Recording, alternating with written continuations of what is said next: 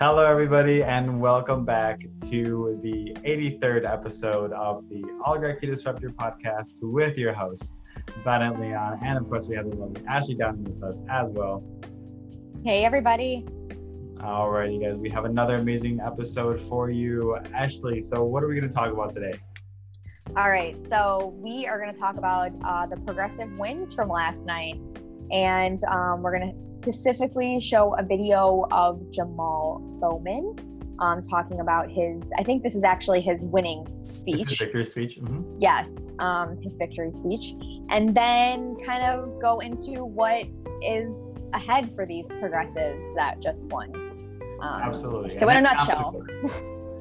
And their obstacles that they might face, because as we all know, there's a lot of shit that goes on when you get into power in Congress. So let's just jump into the video. Not the video first, my bad. Let's go talk about the list of people that won, and talk about the big progressive win for our side of the party, for the left. So let's go ahead and go over here. So let's go to this list on here. And all right, so there are some bigger, more higher profile wins that went on yesterday. Jamal Bowman of New York had a 25-point lead over House Foreign Affairs Committee Chairman Eliot Engel, another Democrat, the incumbent of that seat in New York. And this was a really, really, really important one. I'm just going to stop at this one really quick, just to highlight the fact that this was really an instance of the establishment versus the progressive or the left wing of the party. Literally endorsed by Bernie Sanders. Jamal Bowman was endorsed by Bernie Sanders, Elizabeth Warren, et cetera, AOC, and Eliot Engel, Hillary Clinton, Chuck Schumer, Andrew Cuomo, you name it, from the establishment, they were backing him as well. So I'm so happy to see that progressive won here. Also down the list, we have Charles Booker, who was trailing Amy McGrath. He didn't win necessarily, but he came very close, which is a big thing for a progressive candidate. And I feel like this was especially because it was Democrat. It was also kind of sad to see, because we saw in poll after poll that came out in Kentucky that Charles Booker, the progressive candidate in the race between Booker and Amy McGrath in the Democratic primary, Booker was going to do much better against Mitch McConnell in the general election for that Senate seat than Amy McGrath would, because apparently they've tried this over and over and over again, throwing the establishment centrist candidates at Mitch McConnell, and he just eats them up. So he came very close. Charles Booker came very close this time to getting that nomination on the Democratic side, but fell short. But we have some really happy news for you guys as well, for those AOC lovers. And also not surprising, let's be honest. Yeah, exactly. But she had an amazing funding haul. I believe she had $40 million, and her closest competitor, which was some TV anchor or some shit, only got $4 million worth of funding. So or 8 million or something like that. Not too much, but AOC, she's still strong. Yeah, she's also been out there marching and actually getting the voters engaged as well, all the way up to this day. Mm-hmm. Absolutely. Clearly paid off. Mm-hmm. And then we also have another progressive win in Mondaire Jones. And we have also Richie Torres along with Mondaire Jones and Tina Balter. They all built up their double-digit leads in their primary races in New York. And Jones and Torres, very specially, I want to highlight this, are looking to become the first openly gay Black men ever elected to Congress. So I thought that was really interesting as well. But we have a lot of progressive wins, which is the point here. and something that should be noted. Anything you want to take away from after going off this list? No, I mean, I'm excited about the progressive wins for sure. I'm hopeful, but not as optimistic. We'll get to that later. Absolutely. So I think this is a great place to jump into the next video, or the first video that we have for you guys, first and only, of Jamal Bowman in his victory speech following his win for the primary against Eliot Engel. So let's go ahead to see hear what he has to say, because I was really excited to hear him say this, and the stuff he says is like very direct, very like meta in his thinking, and like the way that he perceives the world and the systems that function in its current state. So I think it was very interesting, and I think it's going to be really interesting to have him in power to see how he kind of responds to the system. But let's go ahead and play. In America, you get to learn about death and homicide and suicide and how it impacts not just you individually, but your community and the rest of the country. And it was these experiences that led me to being an educator in the first place. And I served in that role as an educator with pride and passion and dignity, and tried my best to do everything I could to uplift the lives of every child that I taught and every child that I served, and to do everything I could to make sure families had what they needed and that they understood and leveraged the power of their voices. Unfortunately, as we all know, we live in a country where despite our financial wealth, we have tens of millions of children still living in poverty. And as an educator working for the Department of Education for 20 years, I've seen the impact of poverty on the lives of our kids each and every day. And poverty is not a result of children and families who don't work hard. Our children and families work as hard as anyone else. Poverty is by political design, and it's rooted in a system that has been fractured and corrupt and rotten from its core from the inception of America, especially over the last several decades. So poverty and the impact of poverty on our children, and dealing with issues of institutional racism and sexism and classism and xenophobia and everything that keeps the majority of us oppressed, is what we designed this campaign to fight against. So tonight, as we celebrate, we don't just celebrate me as an individual, we celebrate this movement, a movement designed to push back against a system that's literally killing us. It's killing Black and brown bodies disproportionately, but it's killing all of us. It's killing us mentally, psychologically, and spiritually. It's forcing us to live in a country and in a world where so many people are hopeless and have lost faith, not just in the political system, but in each other.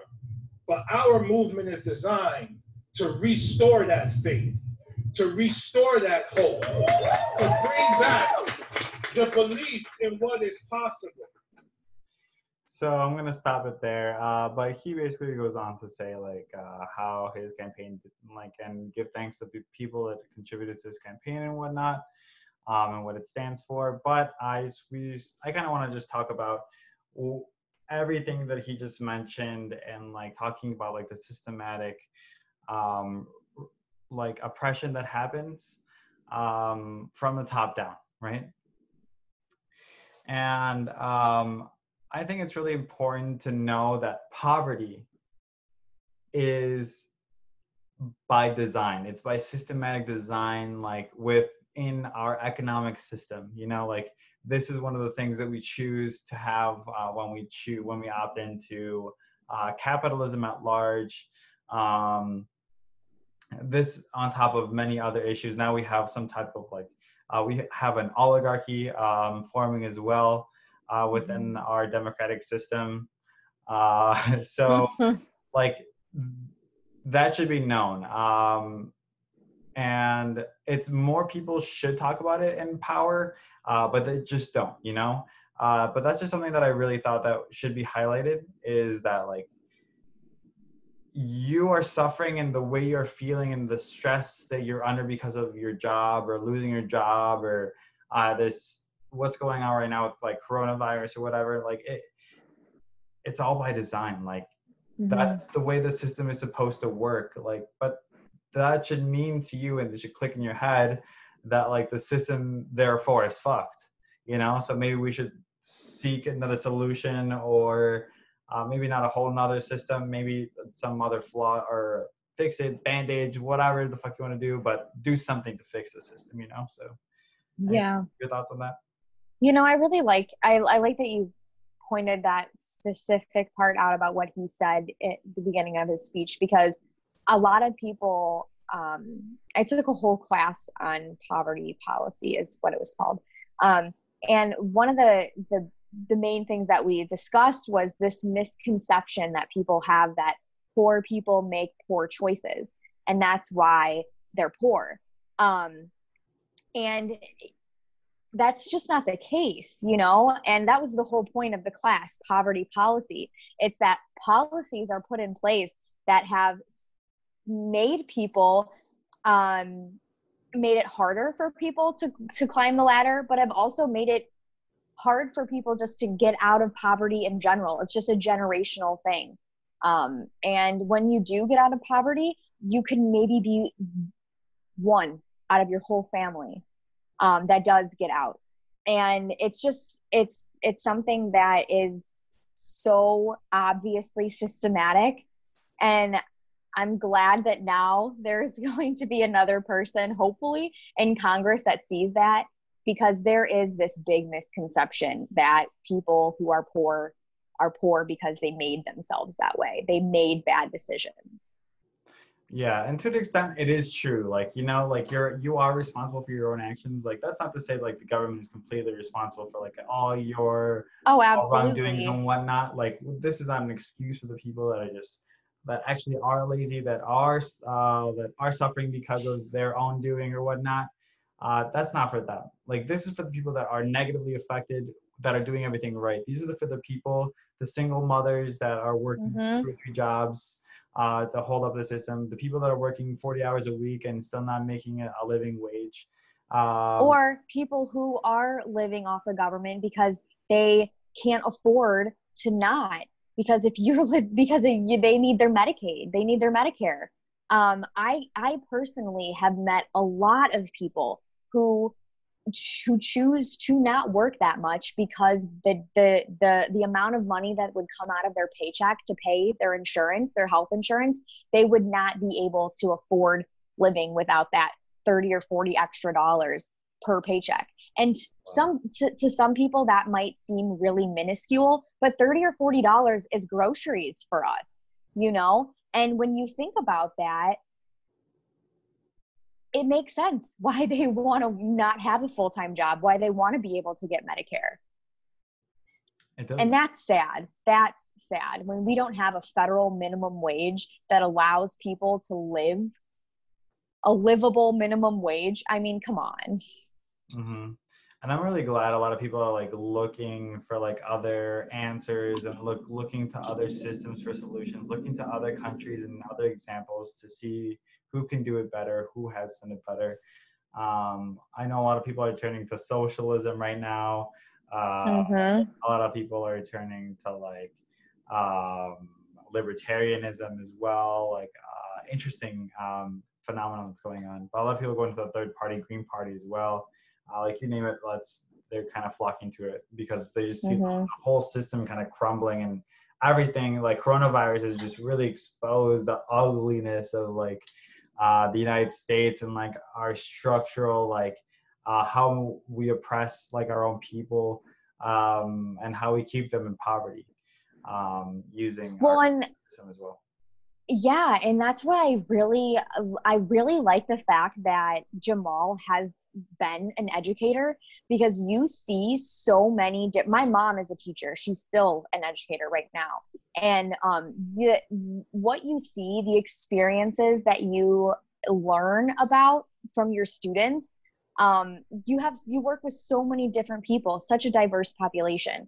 And I think that that's a really awesome that he is a former educator that's going to be in Congress, because I think that there's a lot that he could bring to the table, knowing all these different perspectives. Also, and in New York. the school to prison pipeline. That is something very specific Yes. to our education system, you know? Yes. Like that's where it starts.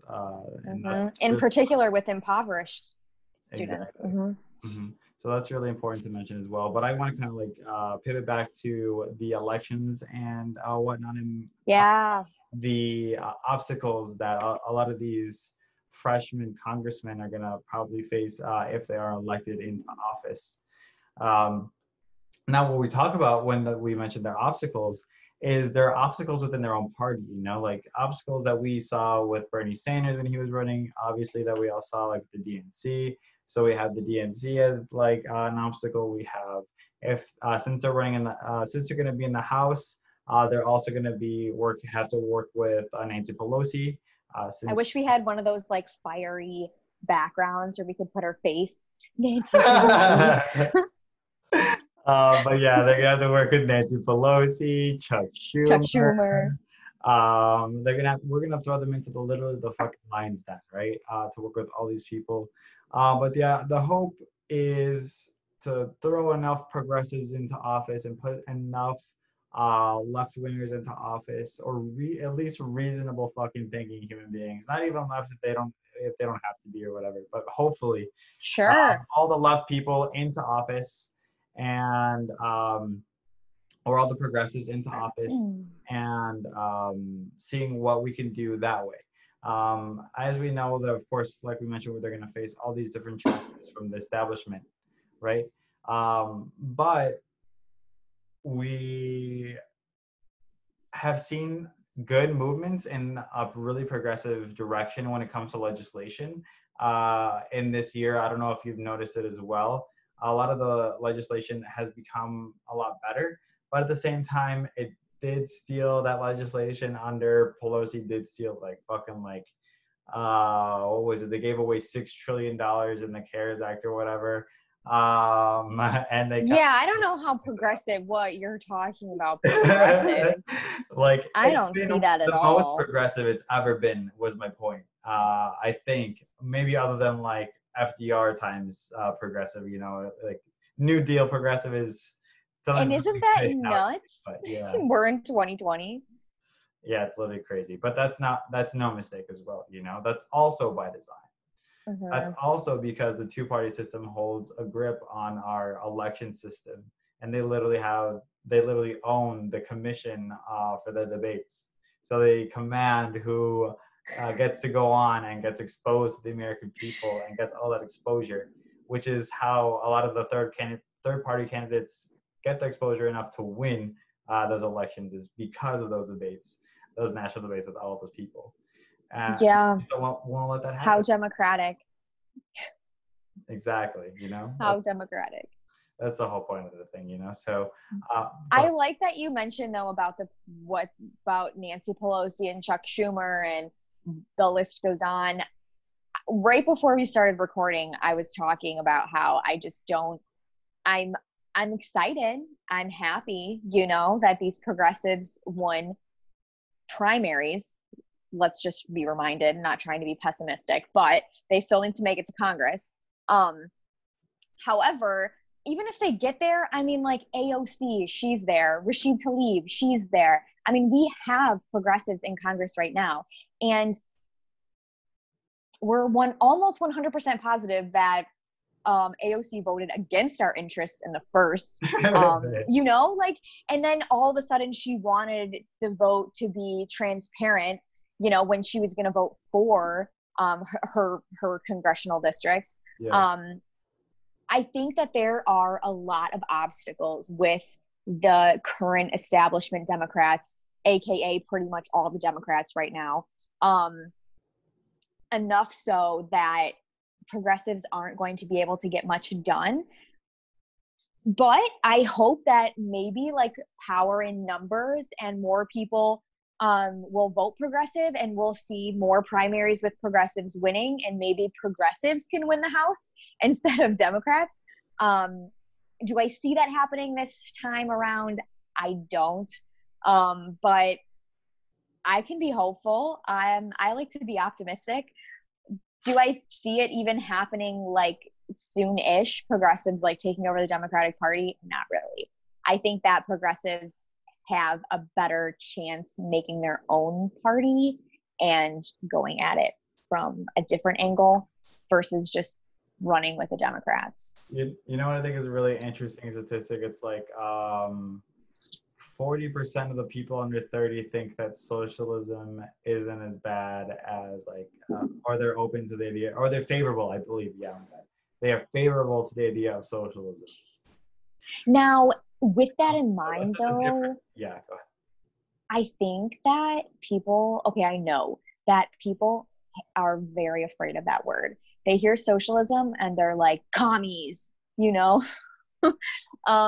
So I don't know if I would necessarily like name it the Socialist Party, but like, what about the People's Party? I like that idea, you know? Or I don't know, the Progressive People's Party. If it takes a rebranding campaign to do it in America, so be it. But the principles are the same, you know, like these are Marxist ideas, like, you know, like it's still going to be the same thing no matter what you call it. But a lot of the people are favorable to it, and it's because a lot of us haven't been exposed to a lot of the red baiting that our a lot of the people like our parents and grandparents or whatever were exposed to back in the day in like the 50s with McCarthyism and like that whole era that went on there too. So like, yeah, no. I think that also kind of plays into the fact that like how progressive the new generation is. We're also the most accepting generation ever, like with like LGBT like rights and stuff. So I mean that's also like, I mean, it just plays into the fact that like where the future is shaping up to be bright, and the more and more as the years progress, I think that the country's going to get better, but I don't know if it's going to get better fast enough to where we can actually make like and save the country, because like that time is honestly like that's right around super depressing.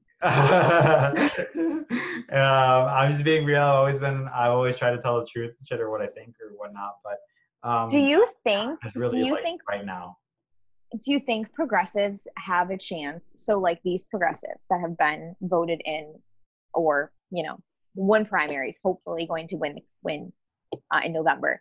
Do you think that they have a good chance of making headway in Congress?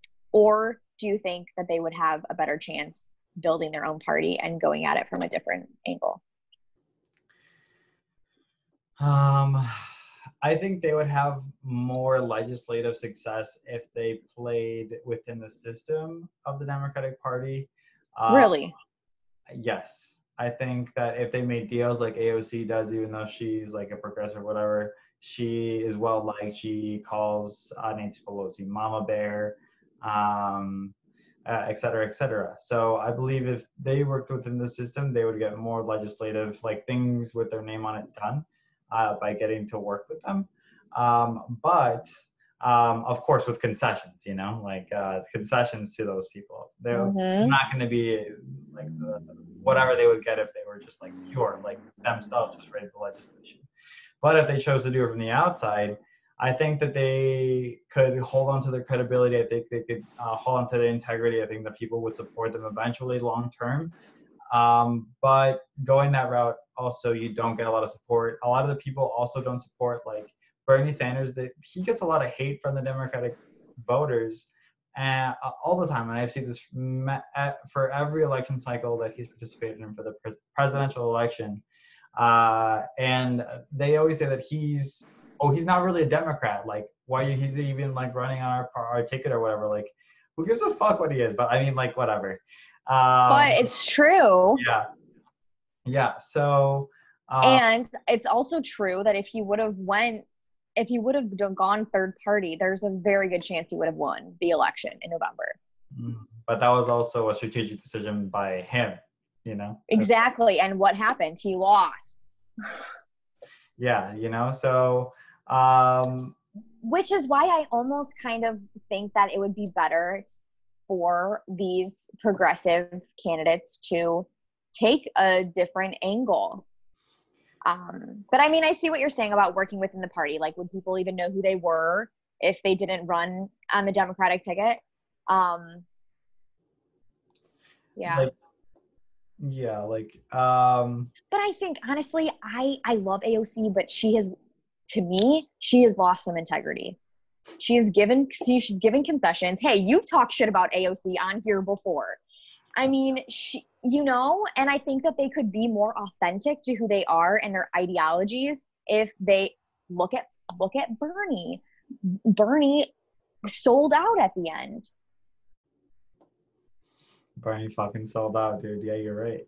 So it's like, I don't know. Part of me wonders if it's just going to be either you have to sell out or you're going to be assassinated if you try to do anything as a progressive in the Democratic Party.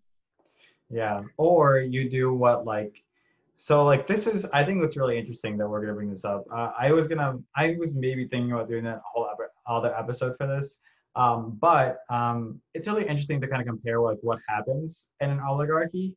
Um, so like earlier in one of our other episodes, I think I mentioned something about like Andres Manuel Lopez Obrador, which is the president of Mexico, right?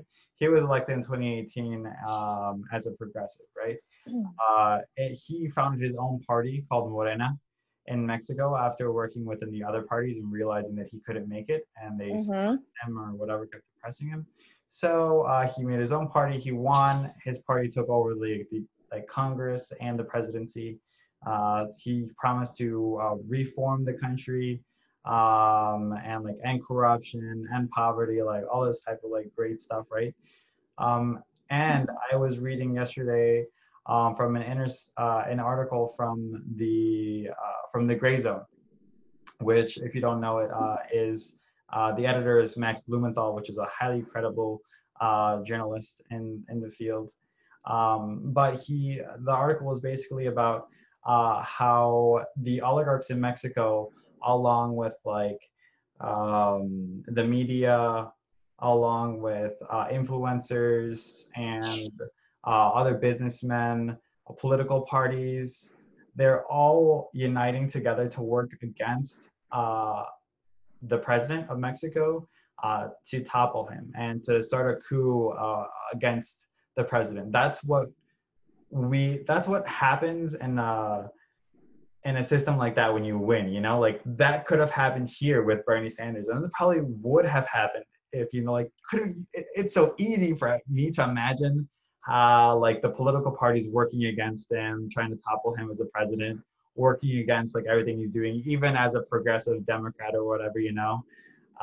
It's easy for me to see the media talking shit about him as a president, especially Fox News laying it on Bernie every day. I could totally see that shit, you know? Like it's really interesting to think about that, to see what the opposite end of it looks like if you actually win. Yeah, I mean, I could definitely see a lot of uproar about Bernie being president, but I also think that there were a lot of people who, and we've talked about this before, people who voted for Trump who would have voted for Bernie, and people who aren't going to vote at all in November because they wanted to vote for Bernie. So I think that there are a lot of people in this country that support Bernie, enough so that it would outweigh the people who don't like Bernie. And I think that would have shown if he was elected, because he would have by far gotten the popular vote. I truly believe that. I truly believe a majority of people in this country wanted Bernie to be president. But we've also seen before with like very, very influential, liked presidents also having a lot of backlash once they are elected. FDR being one of them too. And so I can see what you're saying. I can totally see what you're saying. Yeah. Yeah, I mean, like I wouldn't say like an entire coup would happen in the United States necessarily, but I think it would be more low key. I think what it would look like here would be more like working with the media, trying to get the public support against the president. I think it would be more like we're not going to let anything pass at all.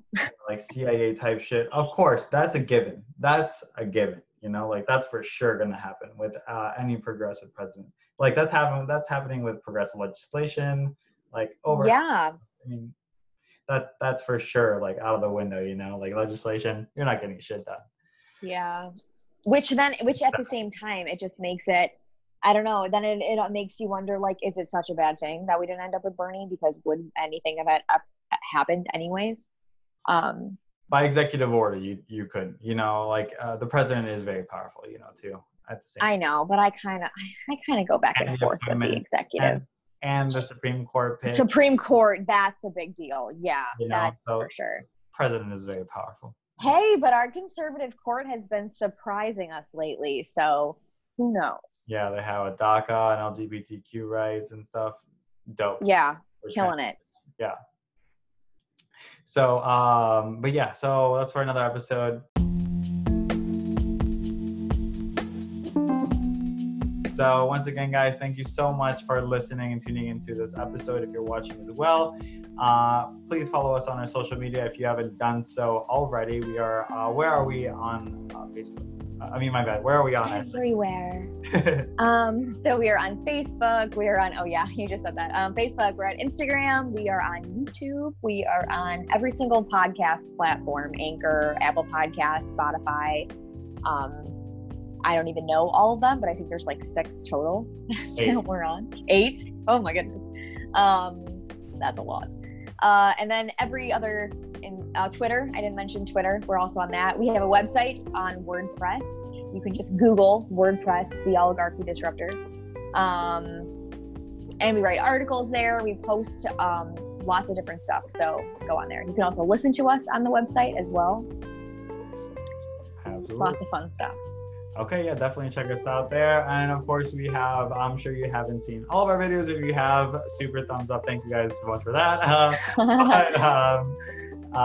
Yeah, there's a multitude of videos that we are up to 83 with this video. So amassing and catching up to you, Joe Rogan. We're not quite up to 2,500 videos quite yet, but we are on our way over there. So we're trucking. We're trucking along. So once again, thank you so much for tuning in, and we'll catch you in the next episode. Thanks, guys. Bye, guys. But